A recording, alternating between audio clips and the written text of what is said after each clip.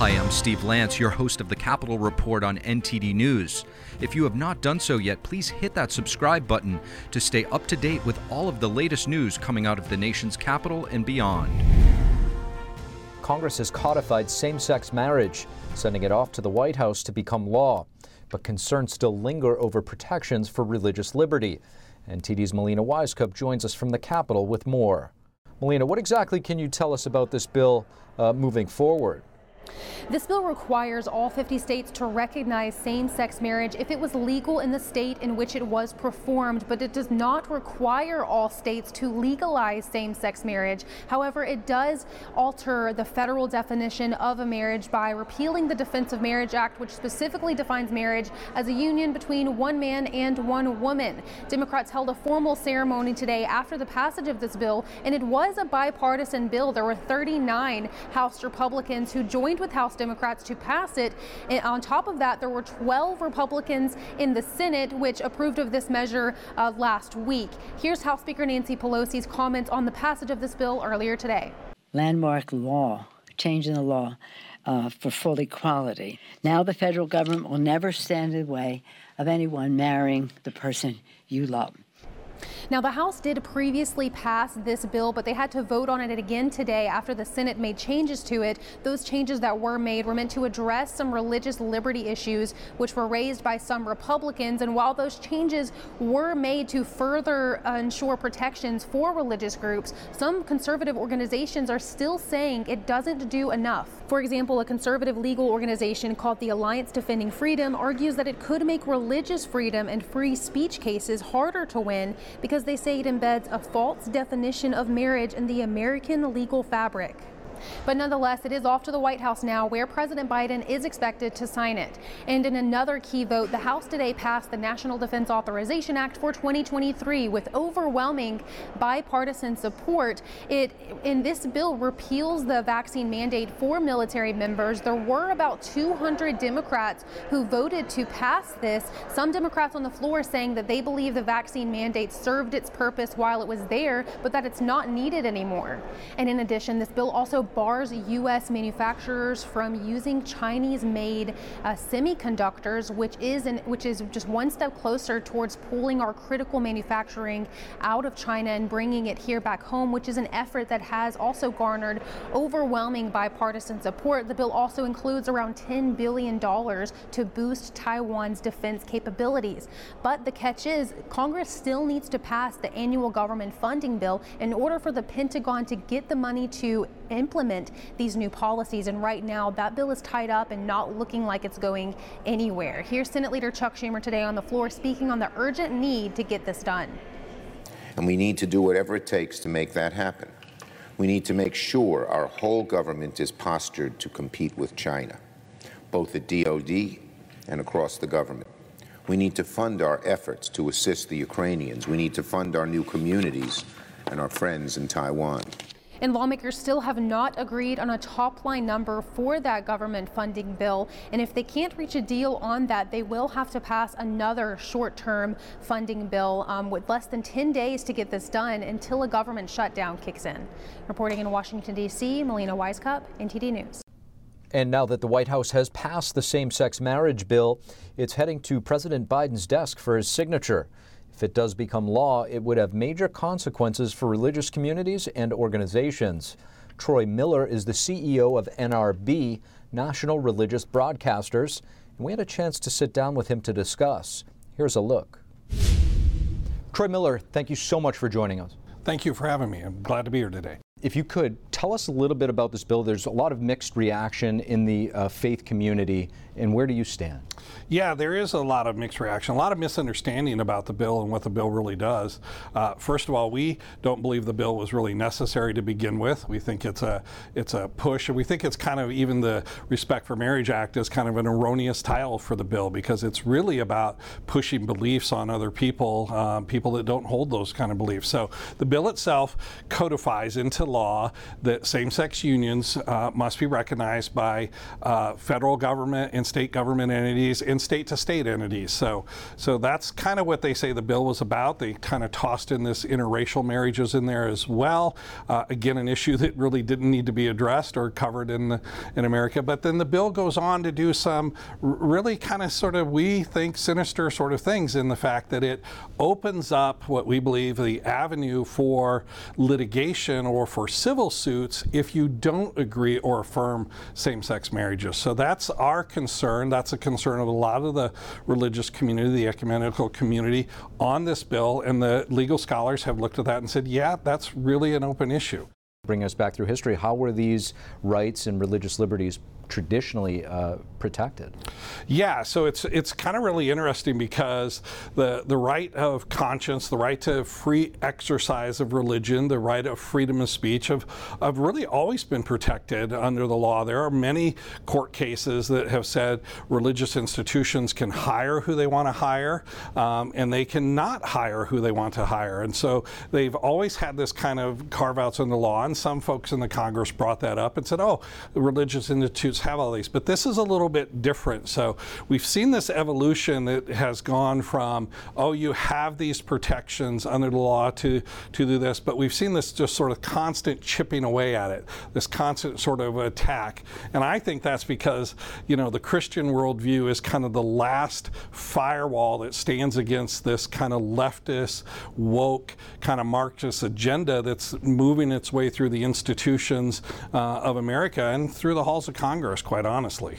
And it sounds like, correct me if I'm wrong, that it's going to put religious believers in a situation where they almost have to betray their conscience, and at the same time exposing them to potential liability.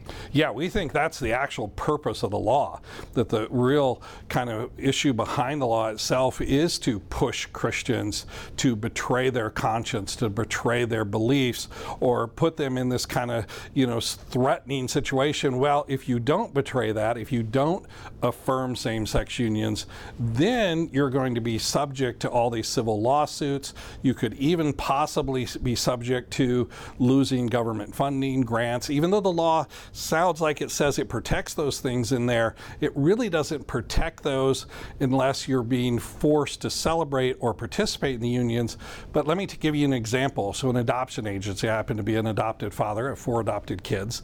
So an adopted agency that's a Christian adoption agency that believes that the nuclear family unit is a father and a mother raising children, and that's their deeply held religious belief, their deeply held conviction from the Bible. So they say, look, we don't do adoptions for same-sex couples. There are other agencies. Here's some referrals. You can go here and get those adoptions. So rather than those couples going to the other agency, no, you need to affirm us as a same-sex couple. We're going to bring a lawsuit against you. You see how there's a difference there? They're really not participating in the marriage. They're not being forced to participate in the marriage, but they're being forced to believe or to do something that violates their beliefs. So this bill has passed. Is there any recourse?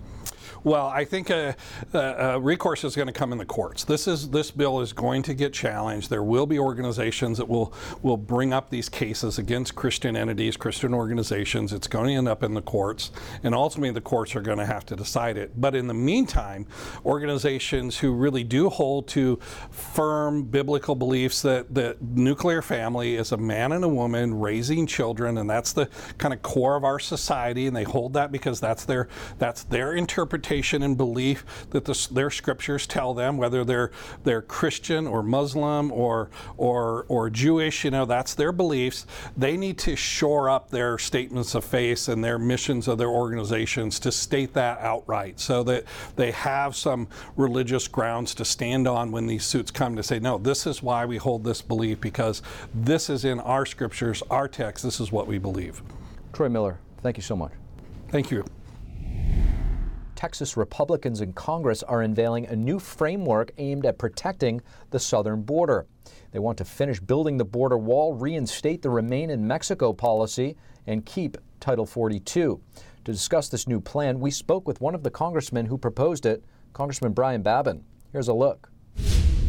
Congressman Brian Babin, thank you so much for taking some time for us. Great to be out here this morning, Steve. Good to see you. Congressman, you're unveiling a plan with your fellow Texas congressmen and women. Could you tell us exactly what your plans are for the border? Well, it's a multifaceted plan, and it includes really nothing different, really to speak of, than the commitment to America. I served on the task force of our national security task force that our leadership had put together last year, and we have worked so very hard to come up with a plan that includes border security. We want to make sure as Texans, we have the largest Republican delegation in the Congress. We want to make sure that the people of Texas understand that we, members of Congress who represent the great state of Texas, know that we have a plan equally as good, and that we want to ensure that we build the wall, that we re-implement Remain in Mexico, that policy that worked. Title 42 should never go away. We keep hearing from the president that the pandemic's still going on, and yet they want to dispense with Title 42, which can turn people back during a pandemic. We want to stop catch and release.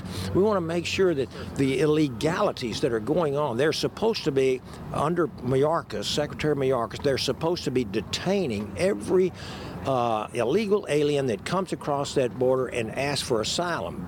They parole them. Humanitarian parole. It's a made up thing. It doesn't follow the law.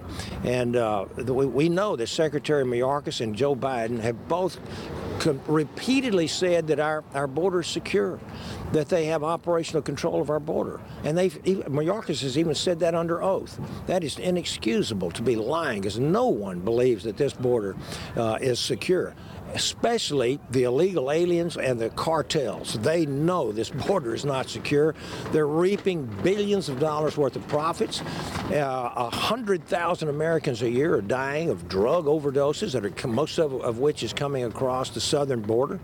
You've had 800 dead migrants themselves, their bodies found on both sides of the border.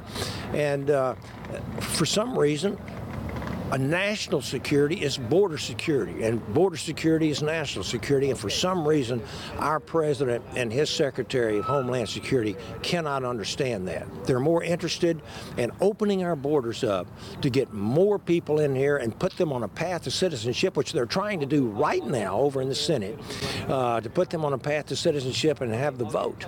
I believe in immigration. My own daughter-in-law is a naturalized citizen, but it has to be done legally, and when you have millions and millions of people swarming across this border, uncontrolled, you have no idea. We know terrorists have come across because we've caught them. We know that criminals, tens of thousands of criminals convicted, have come across because we have caught them. How many have not been caught in the million gotaways that we know have come across? It's inexcusable. On the issue of fentanyl, it's obviously killing thousands of Americans. Are you seeing enough, or is there a plan from the president that you're satisfied with? Well, I tell you, I don't see much plan. I don't see a plan that is specific. I know that our DEA, I know that our Border Patrol, I know the guys that are down there and the ladies that work so hard to try to secure our border. In many cases, their hands are tied by this administration, not allowed to do their duty, not allowed to capture people and stop folks from coming across, and turning them back is what they should be doing. And simply for the fiction that they want to be humanitarian. There is nothing humane about the border under Joe Biden. It is anything but humane, anything but compassionate. We are seeing dead people, raped, murdered, maimed. We see dope coming across, the drugs. As you said, the fentanyl has killed, if you add up the fentanyl, it's probably killed 75 to 80,000 Americans last year.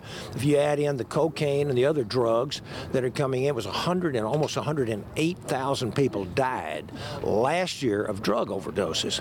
And of course, as I said, most of that is happening because of fentanyl. And the best friend the drug cartels in Mexico have been Joe Biden and his policies. They have been the last link in the chain of human trafficking and drug smuggling, and it is inexcusable, and they need to start doing and abiding by their oaths of office and secure this border. I just want to thank everybody for listening to this episode. If you enjoy our content, please leave us a rating and a review, as it really goes a long way in helping us spread the truth. Until next time, I'm your host, Steve Lance at NTD, and we'll see you soon.